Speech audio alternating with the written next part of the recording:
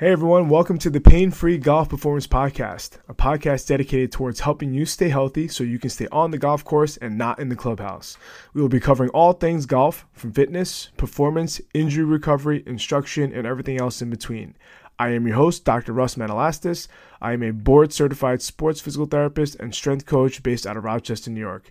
Our goal with this podcast is to help you play your best golf yet while doing so without limitations. Thanks for listening and enjoy the show. All right, everyone, welcome back to the Pain-Free Golf Performance Podcast. Today, we're joined by a special guest, someone that we highly regard because we work so closely with him. I want to introduce Neil Reedy, who is the head PGA professional at Cobblestone Creek Country Club. Neil, welcome to the show, man. Thanks for coming on. Thanks, Ross. Appreciate it, man. So, Neil, tell us a little bit about kind of your background history, maybe kind of, how you got into golf, where you've maybe worked in the past before finally settling at Cobblestone. Great. Yeah.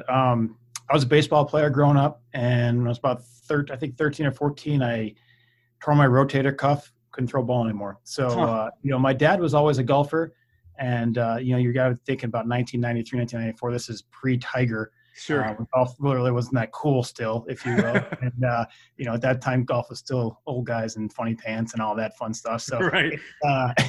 But when I basically had to leave baseball, I just started playing golf with my dad, and I just fell in love with it.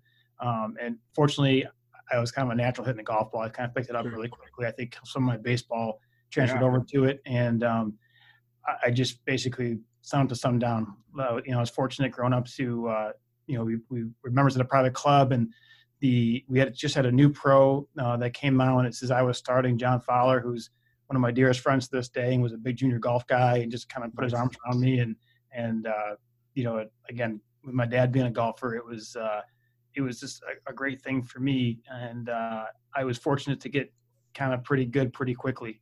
Sure. It's my mom would drop me off in the morning, my dad would pick me up at night, and I just lived there, hit 1,000 balls a day and played way more. And like I tell a lot of my students when they see me at a golf ball, it's a misspent youth in the driving range, basically what I had going on in my world. So yeah, it's just, I just have such a passion for the game, and it's fortunate for me, it's translated into my work environment, and I get to come to a beautiful golf course every day with great people. And prior to coming to Cobblestone, when I graduated from Lemoyne, I went to West Palm Beach, Florida, with the thoughts of turning professional. That was my goal, was playing the PGA Tour. Yep. You go from being a kind of a big fish in a small pond in upstate New York to a very, very, very small fish in a very, very big pond in West Palm Beach, Florida, Palm Beach County, the kind of the home of golf, if you will, in our country. Yeah. And after a few years of playing, it just got to be where, I realized this wasn't ever going to be good enough. I didn't see myself investing the 10 or 15 or 20 years you have to invest to kind of get out there. A lot of guys I played many tours with, I just see now, on the Korn Ferry Tour or the PGA Tour, which is, I'm so happy for them, but they put in tremendous time and effort to get to that point. Right. So after I decided that, playing professionally wasn't right for me, that, the business side of it, being PGA professional, is something I was always interested in. Went to work at Barrel Age Country Club in West Palm Beach, and a great club there. And I was fortunate to where the director of golf, Kevin Murphy, got the head professional job at MacArthur Golf Club in Hobe Sound, Florida. MacArthur is just a wonderful, wonderful facility, and I was able to transition with him as a senior assistant, and it kind of went off from there. And during my time at MacArthur, Craig Harmon, who was a former head professional at Oak Hill Country Club, was our director of instruction at MacArthur, and I had taken lessons from Craig growing up, upstate New York, and Craig and I just got even a stronger relationship, and he offered me a job at Oak Hill in the summer. So for a few seasons, I did Oak Hill in the summer and MacArthur in the winter, which was a pretty good deal back then. Good mix. Pretty good. It didn't. I liked it. Yeah, it was good. For sure. And but I was fortunate at Cobblestone. The Cobblestone job opened up, and I had known our then president and now president Jay Barber, through my time at Oak Hill, and I called him and said I'm so interested, and I was able to interview with some other really great professionals, and was fortunate to get the job in 2011. I've been here since. Unbelievable. That's a great story. Thanks, and man. I think your story of moving from upstate New York to Florida, I think a lot of people do that, right? When you have aspirations to play golf, you want to be in a obviously a warm weather area that you can play golf all year round. And sometimes I think things happen for a reason, and obviously we're very, very grateful to have you guys, have you at Cobblestone for sure. So ultimately, when it came to, let's say, transitioning from trying to play professionally to instruction, was that something that was like a natural fit for you? Did you feel like that was something that you just kind of gravitated towards and knew at some point in time you would want to transition to? Or did you feel like, how did that kind of come about? Yeah. Being a player does not make you a teacher by any stretch of imagination. I knew it worked for me in my golf game, but trying to relay that to somebody else, because everyone's swing is different. There's so many ways to get it done. And I think some of the mistakes that, teachers make early on is they try to put everybody into what works for them. And that's something that, my time with Craig Harmon was invaluable. I spent hours and hours and hours by Craig's side watching him teach and learning from him and learning the Harmon system, which obviously has translated to his brothers with Butch and Billy and his dad, Claude, the whole family. And Craig taught me how to be a teacher. And it's so different than being a player. Yeah. And it's invaluable what I learned from him. And to this day, I don't give a lesson without thinking of how he would look at it, to be honest. And that's just basically how I teach, and it's really cool because there's been so many professionals under Craig that have branched out to their jobs. And these are professionals I keep in contact with all the time. I was actually just talking to a friend of mine who's at a country club in Massachusetts who we work together at Oak Hill, and just talking about, the fact that I was going to do this with you today. And we were kind of retelling some stories and just having some laughs. That's awesome. Yeah, it was awesome. So it's, it took time. It took a long time before I got comfortable being on a lesson tee and knowing that I was actually giving the correct information and helping somebody play better. Yeah. And I think much like, again, obviously in terms of teaching, we teach obviously people when it comes to rehab and recovery, things like that. But I think we all have our own biases, right? And I think, like you had mentioned, your golf swing works for you, but it might not necessarily work for someone that you're trying to teach. And much like myself, like when we try and teach people how to move or how to train, it's not going to work for everyone, right? And as much as we want to try and bias one thing, we want to make sure that we can be open and have at least an understanding that it can be done differently, right? And especially when it comes to the golf swing, there are, like you said, a number of different ways to approach it, and no golf swing is the same. And as much as you want to try and pigeonhole someone into that, sometimes that might not work for them. No question. One of the first questions I asked from a new student is, what injuries do you have? What restrictions do you have that aren't going to allow you to swing the way I want you to swing? And this, and Ben knows this too. How many people I sent your way, just saying, if you can get this player to get a little more hip rotation, to open up his hips a little bit, I can get him to do so much more with their swing. Right. So they go hand in hand, undoubtedly. And I'm spinning my wheels trying to get people to do something that they can't physically do that doesn't work. So we have to work around that, with our instruction. Yeah, for sure. So let's do this. Let's transition. Let's maybe kind of talk about, and we'll do this in a two-pronged approach. Maybe tell the listeners maybe one thing you see golfers struggle with the most. And we'll do it from both a junior side, but also an adult side. So maybe let's kind of talk about the junior or the youth aspect golfer first, and then we'll talk about the adult golfer second. Sure. I think from the junior golfer side, when I started playing, there wasn't the wealth of knowledge out there now in terms of YouTube and whatever thing, what that has done for golf in general. Right. If you want to learn something about the golf swing, you can learn it very quickly, right.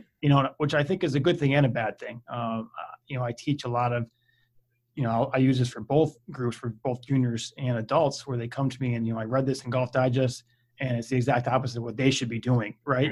That works for, you got to remember that these articles and all this information is put out there, but it's not tailored to you because everybody's different. Right. And, the junior golfers, I'm a big fan of letting the juniors kill it, right?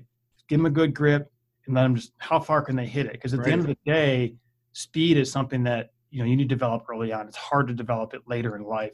Yep. And the kids that can hit it far early on, we can get them to hit it straight. And we can teach them chipping and putting, my son is 6 years old and it's drivers and putters. How far can we hit the driver and how good can we make, how good of a putter can I make you? Yeah. Everything else falls into there. Sure. If you drive it good and you putt it good, you can play golf. And so that's, the junior side of things. And, the adult side, for most players, it's some crazy percentage, 90% of golfers, the slice is their biggest issue, which most times translates into how they're gripping the club and their path. So by far, the number one thing we see with most players is, for a right-handed player is that weakness to the right, for left-handed player, the weakness to the left. So I spend so much of my time getting my students to to get out of that shot and, get some more hit on the golf ball and get more speed and get the ball to, to turn right to left for the right-handed player, which gets so much more out of it doing that. So that's by far, I gave a lesson last summer. One of our members, I won't use his name, but he's like, "Yeah, come take a lesson. Weak grip and swing harder." I'm like, "Yeah, well, that's not my fault. Y'all have weak grips here. I don't know." And, it was great. He's like, "Yeah, everybody said it's going to strengthen your grip." Probably so. So it's so funny. Yeah, it's great. Yeah, I came here to get my grip strengthened and swing harder. Well, that's going to happen for sure. So I cringe when I hear my players tell me that I'm trying to swing it easier.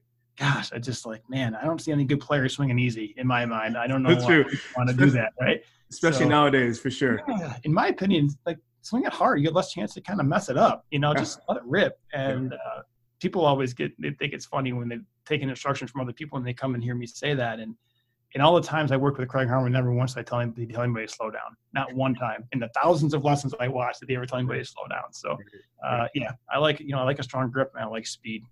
Listen, and that translates well to the sport of golf, right? Like you talked about, like with your baseball, I think your baseball background helped figure out your golf swing, right? And I was the same way. I was a baseball kid growing up and I took up golf and it seemed to translate really well. So if you can develop speed and obviously if you've got a good, strong grip, like you said, and again, I'll give the listeners context. Like, again, I've obviously taken some instruction from Neil and we've worked on some different things together as well. But also my son, he's 5 and we just got him a small junior set. And Neil's instruction was, hey, grip strong, swing fast, right? And I think too, like that resonates well. And when you're dealing with youth kids and, sometimes maybe the attention span isn't where they need to be, if you give them a couple cues, that usually kind of translates well to when they're trying to hit the ball, which is awesome. Exactly. Kids like swinging hard. That's fun. Right, absolutely. All right, so let's do this. Let's transition to our what's in the bag segment, right? So especially coming from a PGA instructor and someone who's played at a high level, I think a lot of golfers like to know what, let's say, professionals like yourself are swinging. So maybe let's talk about a little bit of what you're utilizing in your bag, either from like an iron set, driver set, putters, whatever you got. Sure. I'm a Titleist guy. I've been a Titleist guy since I was a kid. Sure. I was fortunate, again, early on. I was able to play pretty well pretty quickly. And as a junior golfer, our Titleist rep took care of me on my first set of irons and he locked me in. So I've been a Titleist brand ambassador for, over 20 years now. And I love the brand. I think it's the number one brand in golf. I think, from the golf ball onwards, they make the best stuff. In my bag, I've upgraded to these TS fairway woods, which I think are really, really awesome. It was a huge change for them, move away from the 917 line into this TS2. I'm a huge fan of that. And then the new irons, the T100 series irons. I got the T100s in my bag now. I play a Project X 6.5 shaft. I can't get out of it. I played it since college, and I try every year to do something different because I don't think I swing as hard anymore. But for some reason, that shaft just works for me. I don't hit it as far as I used to, but for some reason, I can't get out of that Project X shaft. I tried everything lighter and this and that, but for some reason, I keep always going back to that. And, I'm a Vokey wedge guy. I carry 4 Vokey wedges. I go 46, 50, 56, 60. Kind of different bounces. One of the things, I was out in California a couple of years ago, getting fit at the Titleist facility, which is a really cool experience. Sure. And they put me in a couple of things that I would not put myself in, and I've carried through. My 60-degree wedge has a ton of bounce on it, which I wouldn't have normally thought about. But up here in upstate New York, where we play in wet conditions for a good part of the year, more bounce has been actually really good for my wedge game. Sure. And the putter is a funny story. I've been a Scotty Cameron Newport guy forever. And I actually, when I was out in California, I got fit by Scotty's first assistant, and he tried so hard to put me in a mallet. And this is 2 years ago. And I'm like, I can't look at this thing, man. I can't look at this mallet. I can't do it. And my numbers were so much better with the mallet, but it's just, putting is so much feel and aesthetics. Yeah. But of course now I'm playing a mallet because eventually I was like, if I'm going to make more putts, I got to get over this somehow. So I switched to that mallet, and I'm still not that great of a putter, but I do make more putts now than I used to. There you go. That's awesome. That's great. Yeah, I think you said, like you said, golf, not only just putting, but I think golf in general is a feel sport, right? So if you gravitate towards a certain shaft and you feel comfortable with it, regardless of what they try and give you that's maybe better or maybe more improved, sometimes you just gravitate towards what's comfortable for you. It's totally true, especially with irons. And and on the other side of the bag, I carry a 4-iron and I work into a 19-degree hybrid. And, there was a time when I had a 1-iron in my bag, back in the day. It's amazing to me how that has shifted, so dramatically where, we fit so many people for irons here. I mean, we do a ton of fittings, and how, 3 through wedge is now 5 through gap wedge. We don't even sell many 4 irons anymore. The hybrids are so good. Right. Tell us maybe kind of about your experience with, let's say, transitioning people from, let's say, the higher iron to a hybrid. I mean, what are your thoughts on that? And I know that obviously, especially as the golfer maybe ages, the hybrid becomes a little bit more of a better club to go through. But, what are your thoughts on, let's say, still carrying, let's say, a 3 iron or 4 iron versus, let's say, a hybrid? Yeah. The hybrid is so significantly more forgiving. And even with the technology we have in the irons now that are, is far and above what it used to be. I don't know if you can get a 3 iron anymore. And some of these, to be quite honest, I don't even try to order them. I'm not sure if they're available. And even the 4 iron, I've had players that have been playing, blades or whatever else for their whole life, and you try moving to hybrid and they're so far against it. Yeah. I gave a lesson to a gentleman last year. He's like, I'm struggling with my 5 iron. I can't my 5 iron. And I'm like, all right, let's see what's going on. And I put a 27-degree hybrid in their hand, and it was like night and day. He's like, why am I just hitting this? I'm like, I don't know why you're not hitting it. You should be. And, so it was, he's like, oh, you're trying to sell me a club. I'm like, I'm just giving you an option. Here's an option. Let's try this. And it's amazing how many 27-degree hybrids we sold over the past couple of years, because it's such a, the sole of the club being so thick just goes through the grass so much better than an iron does. Yeah. And for your average player that's not hitting 1,000 balls a day and playing once a week if they're lucky, and maybe hitting balls once in a while, I mean, why not get something forgiving? It's kind of a no-brainer. So yeah, no, I'm a huge fan of those hybrids. So I think eventually you're going to see it work even more, maybe into a 6 iron start versus a 5 iron. That's pretty incredible when you think about it too, right? I mean, it's crazy to think about. All these head covers in your bag now. Right. Don't worry about losing head covers and actually playing the sport of golf. Yeah, exactly. All right, so what we're going to do is we're going to do our shotgun round, right? So this is the lightning round. We're going to ask you a number of questions. You're going to think about the first thing that comes to your mind. You're just going to answer that route, okay? Yeah. So let's go with favorite golfer. I like any golfer that's exciting. Now, again, I grew up when Tiger started coming on. Yeah. I think these young guys, as Justin Thomas, I love Justin Thomas. I think he's so great for golf. Jordan Spieth, even though I know Jordan's been struggling a little bit, I think he's on the cusp of coming back really strong. I really, really do. He's kind of figuring out his golf swing again. And, he made some changes to get better that, like a lot of golfers have done, and he kind of went the other direction, but I think he's finding his way back. So I think golfers that create excitement, I love those guys. I think it's great for golf. That's awesome. All right, so we obviously know that your favorite golf brand is Titleist, but how about like clothing wise? Or is there something that you kind of gravitate towards from a clothing standpoint? Yeah, not to leave off the Titleist band. Like, I'm definitely a FootJoy guy. I've been on there, one of their brand ambassadors for a long time. I think they make great. One of the new brands we brought in this year, the shop is called Grayson. It's been out for a few years now. Okay. I'm really excited about this brand. It's really high tech fabrics. It's really cool. You see some guys on tour wearing it. So I think that's going to be great for the shop this year. All right, great. Shout out to Grayson. That's awesome. All right, so how about like preferred drink or snack while you're playing? Again, drink can be alcoholic, non-alcoholic, snacks if you do. What do you prefer? Yeah, I'm kind of boring on that. I'm a banana and water guy. Not to be too exciting on that one. When I'm playing, if I'm going to a tournament, there's a peanut butter and jelly in my bag and a banana and a water. There you go. I don't know. I know that's kind of the most exciting answer in the world. Now listen, sometimes when you keep it simple, it's better off that way, right? I was playing in a tournament with a friend of mine a few years ago, and we made the turn. And I went in the snack shop and grabbed an apple, and he grabbed the beer and a hamburger. And one of the other guys who would play with me goes, "Whatever the better player is in this group." Yeah, I guess you can tell a lot from what a person grabs from on the turn there, right? He'll know who this is when he watches this. That's All right, so what's your preference, par 3 or par 5? Par 5, 100%. Yeah. No question. Yeah. I have a hard time laying up, regardless of where my tee shot goes. I'm the same way, right? With that whole grip and rip mentality, that's kind of how I kind of gravitate towards that as well. Or how about part or walk? Man, I love to walk, but unfortunately these days with how busy I am at the club, most of my rounds are played in about 2 hours if I'm lucky. So my golf cart here at Cobblestone goes faster than everybody else's just so I can play faster. So unfortunately, it's a lot of cart rounds when I do get a chance to play. But there's nothing better in golf than walking with a caddy. That's the best way to do it, in my opinion. But absolutely. Yeah, these days it's out of the shop in a cart, zip around and back on lessons usually. And I can attest to that. Neil's cart goes quickly, and he is flying around the course most days during the summer when golf is in full swing. There's no question about that. All right, what's your preference for movie, Caddyshack or Happy Gilmore? Caddyshack, not even close. How about favorite golf memory? Favorite golf memory, definitely with my dad. The time spent at the private country club with my dad are some of my fondest memories. And a funny story I'll share with you. We were playing the father-son at a course in Syracuse, and it's a modified alternate shot. So you both drive, and either I'm hitting his second shot or he's hitting mine, right? Kind of the way it works. And we get out there, and it's either me hitting a 3-iron or he was hitting a 9-iron, right? Because obviously I, back then hit it a lot farther than he did. Right. And there's a bunker in front of the green, and I go, yeah, I'll hit the 3-iron. I'll knock it out. You make the putt. What are you talking about? I hit the 9-iron. I mean, come on, I got this. And he gets up there and he hits a 9-iron. Man, he plugged it right in the front of that bunker. I was so mad. Here I am, 16 years old. I was so upset. He looked at me. He's like, "Don't say a word, okay? I won't say a word." So just don't even. I'm like, I would have 3-iron on the green for sure. Your 9-iron plugs in the face of the bunker. I was so mad. So that was fun.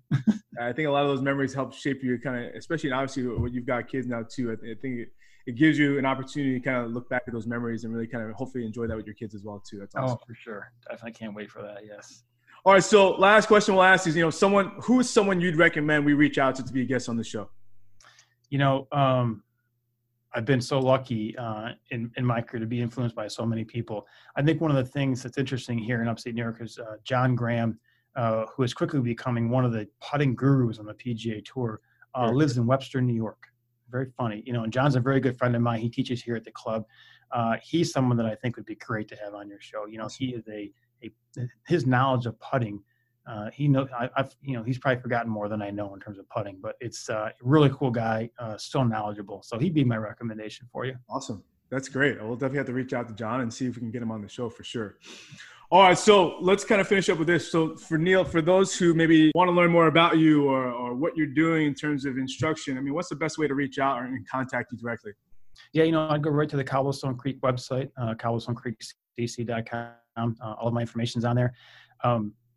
It's everything you want to know about Cobblestone. You can find on there, and my email's on there, and I'm great on email. If you have any questions, shoot me an email. I'll get back to you.